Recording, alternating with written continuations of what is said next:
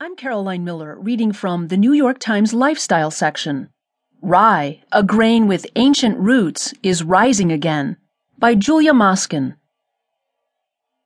Any adventurous eater who has wandered into the woods of modern Nordic cuisine has probably tripped over a loaf of rye bread. There is wonderfully chewy rugbröd at Great Northern Food Hall in Grand Central Terminal in New York, spice-scented Swedish limpa at Plage in San Francisco, and darkly rugged